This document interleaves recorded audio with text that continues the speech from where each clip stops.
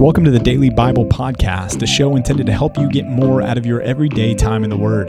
This is a ministry of Compass Bible Church in North Texas, and if you'd like to join along with our daily Bible reading program, you can do so by going to compassntx.org and clicking on the Daily Bible Reading tab. Thanks for joining in for today's episode of the Daily Bible Podcast.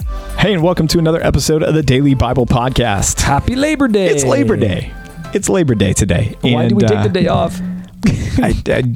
You've worked really hard, so have a day off. I had Saturday and Sunday. I mean, most people Saturday and Sunday. Yeah, I don't know. I think on Labor Day we should change the rules. We should work double in honor of the goodness of labor. You should run for president on that platform. I will. I think you'll get no votes. Me and Ramaswamy. Okay, well, Ramaswamy. Oh man, yeah. You've been watching those debates? I did. And who are you voting for? Did you say Hillary Clinton? Yes. It's going to be a hurricane of an election. Hurricane Clinton. She came in like a... No. That's different. That's a wrecking ball, not a hurricane. I was thinking hurricane. No, it's not that. Anyways, I'm going to vote for the person who best represents the biblical principles that I find elucidated in the scriptures and vote according to my convictions. And I would encourage our people to vote the same way. To vote the same way that you do. Well, if I'm correct in who it is that best represents our biblical principles and convictions, then... And to be clear, yes. You're saying it's Hillary Clinton. Just kidding. I will not be voting for Hillary Clinton. Why are you stirring the pot, Pastor PJ? Let's just get into it. Proverbs chapter 5 and 6. Hey, in Proverbs 5 and 6, we're going to see a depiction of wisdom. Just kidding, man. Go ahead, take the ball. I'm going to pitch it. Ready? Ha! Got it. Proverbs chapter 5 and 6.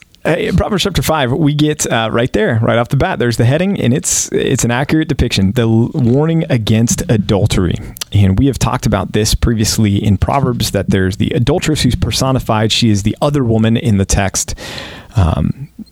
Pun intended, I guess, as wisdom is personified as a woman so often. Here's the adulteress. And the adulteress is described by Solomon as the forbidden woman, and the seduction, the dripping of honey. Her speech is smoother than oil, but in the end, we pull it back, and she is sharp and bitter, and her feet go down to death, verse 5, and her steps follow the path to Sheol. And so what is his conclusion? Well, verse 8, keep your way far from her. Don't go near to the door of her house.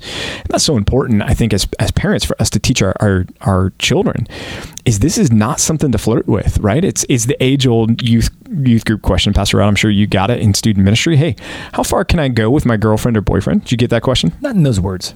But it's implied. Yeah, they're looking for that. And the age-old response is, well, you shouldn't be asking how close to the line can I get, but how far from the line can I stay? Why are you even friends? Don't even talk to her. Right. Just reject her. Just flee from her house. Arranged marriages. That's kind of what I landed on. Yeah, but it's we need to be wise, and I think we've mentioned this before, but parents, don't be afraid to be unpopular with your kids in order to help them fight the battle against sexual temptation, because it's there in our world. It's a playground for the enemy out there in this regard.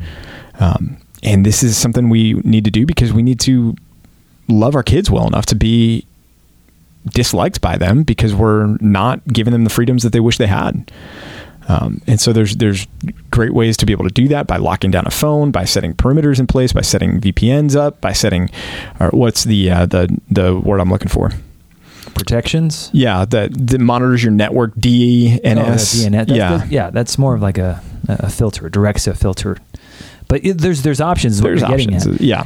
Help me understand the irony here. I mean, if it's either Solomon wrote these or he compiled them, or other people heard him talking about this. Yep. Was this before or after the 1,000 women that he sired? Yeah. Well, I think we see this a little bit in Ecclesiastes, and we'll get to Ecclesiastes as well. And we'll read Solomon's life in Ecclesiastes, and man, I think it gives us a better glimpse into the person, where you read the account in Kings and you kind of walk away going, okay, there was Solomon. He built a temple, and he had a lot of wives, and that wasn't good. But, Solomon, he asked for wisdom. That's a good thing. But Solomon didn't... Wives and concubines. Yeah, he didn't employ his wisdom wisely. He stockpiled women. He stockpiled horses, which was also prohibited by the scriptures. And so I think this is Solomon looking back at his life and writing some of his memoirs to his children to say, learn from the lessons that I didn't learn from early on, learn from my mistakes and beware of these things because here's what I've experienced. Right. He gives the to those that would set this aside and say, yeah, I'm going to reject that in verses 11 through 13, that just the dangerous warning of it. Look, at the end of the life, if you ignore these things, when your flesh and your body are consumed, you're going to say, man, how I hated discipline and my heart despised reproof. I didn't listen or incline my ear to instructors. And the implication in there is going to be, it's too late now. And that's a grave danger with these things. Instead, we look at verses 15 and following, and this is similar to what we talked about in 1 Corinthians chapter 7. Rejoice in your spouse, in the wife for the husbands out there, in your husband for the women out there, because God has given you that person as your companion to satisfy these desires that the world wants to pull and pervert and twist in different ways. I also noticed the repetition too. I mean, it's not too long ago where we saw some of this already stated. It feels like Solomon's coming in hot with more of the same. Why do you think that is?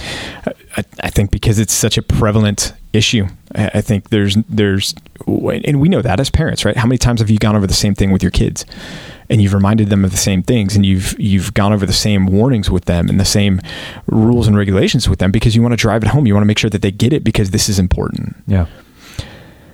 Verse 21 is one of the ultimate motivations there, and that is because a man's ways are before the eyes of the Lord, and he ponders all his paths. We live coram Deo, before the face of God, and we need to be careful that we are mindful of that and that our ways are before him. A la Psalm 139, there is no darkness with him. Darkness is as light with him. That's chapter 5. Chapter 6 then gets into more practical warnings, as the ESV calls them there, and yet more warnings against adultery. And then guess what chapter 7 is going to be about? More warnings against adultery. Seems like he really thinks we ought to be on guard against this. Seems like it's a big deal. But in chapter 6, some practical things. He talks about being careful about entering into financial agreements in the opening 5 verses there and making sure that we don't make foolish financial agreements to take up, to vouch for somebody, and we end up in a contract or in an agreement where we're in a bad situation because somebody's acting foolishly and now we're on the hook for that. He says, get out of that as quickly as you can. So don't co-sign on a loan. I mean, it's today's vernacular. Right.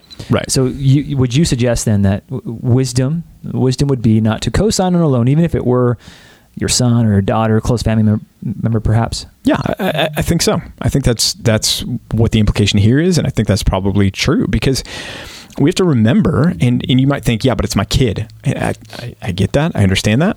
And your brother, your sister, your brother, your sister, your mom or dad or whatever, dog's uncle, whatever. But this is not ultimately our money that we're dealing with, but God's money that we're dealing with. And so you might love your kid and say, well, if I take a loss on this for the good of my kid, I'm okay with that. Okay. But is God okay with that? And that's the bigger question that we need to entertain and ask ourselves. Verses 6 then through 11 address the sluggard, and urges the sluggard to consider the ant who works hard and prepares so that when the hard times come, the ant is prepared, is ready for this. And I think this goes beyond material and financial preservation. When we read in verse 10 and 11, a little sleep, a little slumber, a little folding of the hands to rest, and poverty will come upon you like a robber and want like an armed man. I think there's room to see not only physical poverty here, but also spiritual poverty. I think if we neglect the things of the Lord and we are not like the ant when it comes to pursuing our relationship with Christ, then we can end up in a situation where that spiritual poverty comes upon us like a robber and want like an armed man as well. Did you get some ants this summer? I did. Have they lived up to their reputation in the scriptures?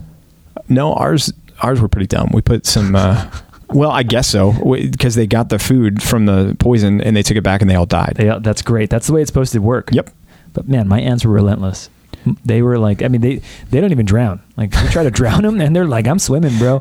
These ants were, I could not help but think of the scripture. And I'm like, man, the ants, they are diligent. They will not die. Yeah. Yeah. And they can carry like 6 times their body weight or something like that. I think it's much more than that. That's ridiculous. It's like 100,000 times their body weight. 100 billion thousand. Millions. One picked me up the other day. It was like I was riding a skateboard. It's awesome. They're strong though, man. They're pretty buff. Yeah. Speaking of lying, that's something God hates. And that's what we find out in chapter 6 as well. 6 things the Lord hates. 7, in fact, that there are an abomination to him. Prideful eyes, which is haughty, prideful, arrogant, a lying tongue, hands that shed innocent blood, a heart that devises wicked plans, and feet that run and make haste to evil, a false witness who breathes out lies, and one who sows discord among brothers. These are things we want to make sure we don't have anywhere near our lives at all. It's funny that these are listed here, because sowing discord, I think, is the one that the last one's the punchy one, right? It's the one that maybe hits you and it's not entirely expected. Continually sowing discord, really? That's something that God hates? Of all the things, I mean, he didn't put out there murder necessarily or other things that come along with that.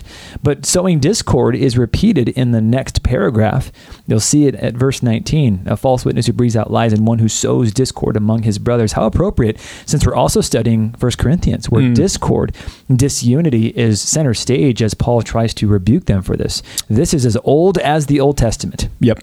Well, before we get to 1 Corinthians 14, we are still in chapter 6 and hitting adultery again. And just wanted to point out verse 23 and 24. There's not a lot of new information here, similar themes, but notice in verses 23 and 24, again, the word is that shield for us. The commandment is the lamp, and the teaching and the reproofs of discipline, the way of life to protect you or preserve you from the evil woman and from the smooth tongue of the adulteress. And the warning then towards the end of the chapter, look, if you're engaged in this, can a man carry fire next to his chest and his clothes not be burned, or walk on coals and his feet not be scorched? In other words, the consequences will come. None who touches her will go unpunished. He who commits adultery, the conclusion is he lacks sense. He's stupid. He who does it destroys himself. It's so interesting because that whole concept of carrying fire next to your chest, I don't think many people do that. But back when we were in California, man, it was like if I looked at a bonfire, I smelled like smoke for 6 weeks after that. Yeah. It's one of those things because that smell just sticks to you. Yep. And in the same way, adultery, giving yourself over to such a foolish relationship, is a shame that sticks to you for a long time. If maybe even it ever leaves you. I wonder in today's day and age if there's an effective way for anyone to do this without it bleeding into following you for the rest of your life. Yeah. The internet makes things permanent in a lot of ways. Yeah. Yep. Yeah. And just ingrained and yeah. Yeah. Well, let's jump to 1 Corinthians chapter 14.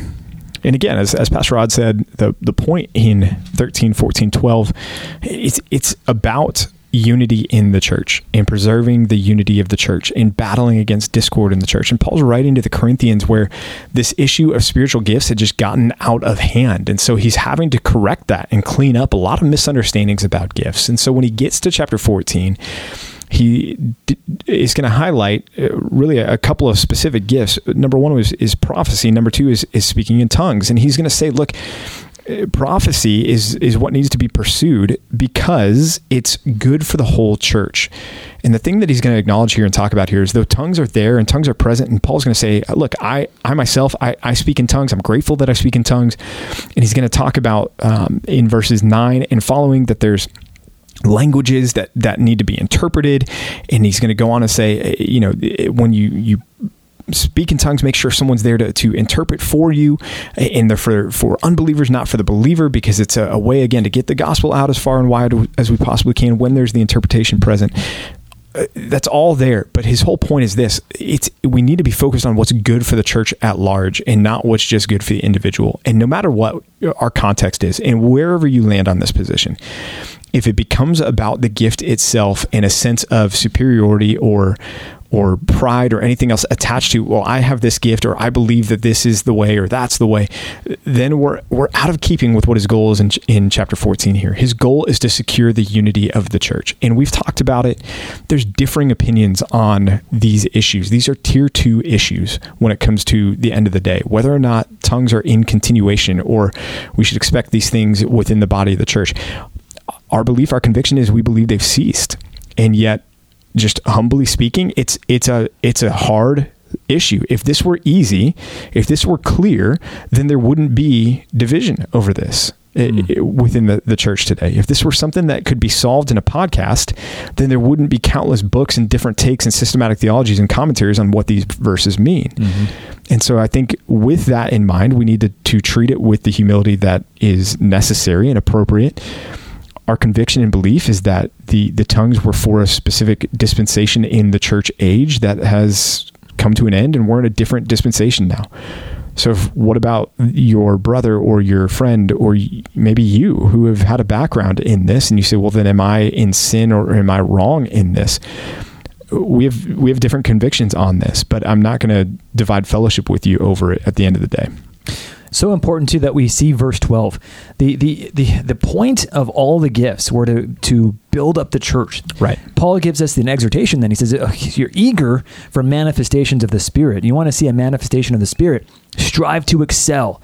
Be really, really good. Be excellent at building up the church, not speaking the tongue, not prophesying. The goal of every Christian should be to build up the church." And just notice how others oriented that is. That has little to do with you, except for the fact that Paul's marching order for you is, hey, when you get to church, don't make it about you. Don't try to bring attention to yourself. How can I get there and serve my brothers and sisters? How can I provoke them to be more conformed to the image of Christ? And that really is the point of the spiritual gift. Every gift that God gives us is meant to be an edifying component to how the church continues to build herself up in truth and in love. So whatever your take on the gifts are, the important point here is that we want to build up the church. So here's just a quick take for you all. I know some of us might disagree about these things, and that's okay if we disagree, but at least at our church, at Compass Bible Church, because we are committed cessationists in that we are convicted about this doctrinally, it would be unhelpful. It would not be building up the church to introduce, to start prophesying or to start praying in a tongue in the middle of one of the services, or to offer some kind of prophetic insight. It would be really difficult for the church in that it's not something that we can affirm and say, yes, this is from the Lord. So remember, the goal is to build up the church. If you keep that in mind, I think we'll be okay. Yep. Yeah, that's super helpful, super encouraging. So I know you probably came to this podcast expecting the answer that was going to let you tie the bow on this and feel like, oh, there it is. I don't know, man. They've heard us now for a little bit. So maybe you weren't expecting that. They weren't. Maybe you were like, yeah, this is par for the course. That's what I expected. What is love? Baby, don't hurt me. I've heard other things so far. Anyways, we love you guys, and we are grateful for you, and we will be back tomorrow with you for another episode of the Daily Bible Podcast. See y'all tomorrow.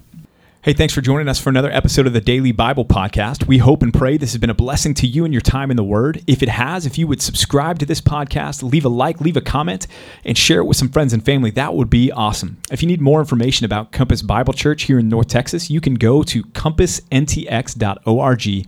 Again, that's compassntx.org, and we'll be back with you tomorrow for another episode of the Daily Bible Podcast.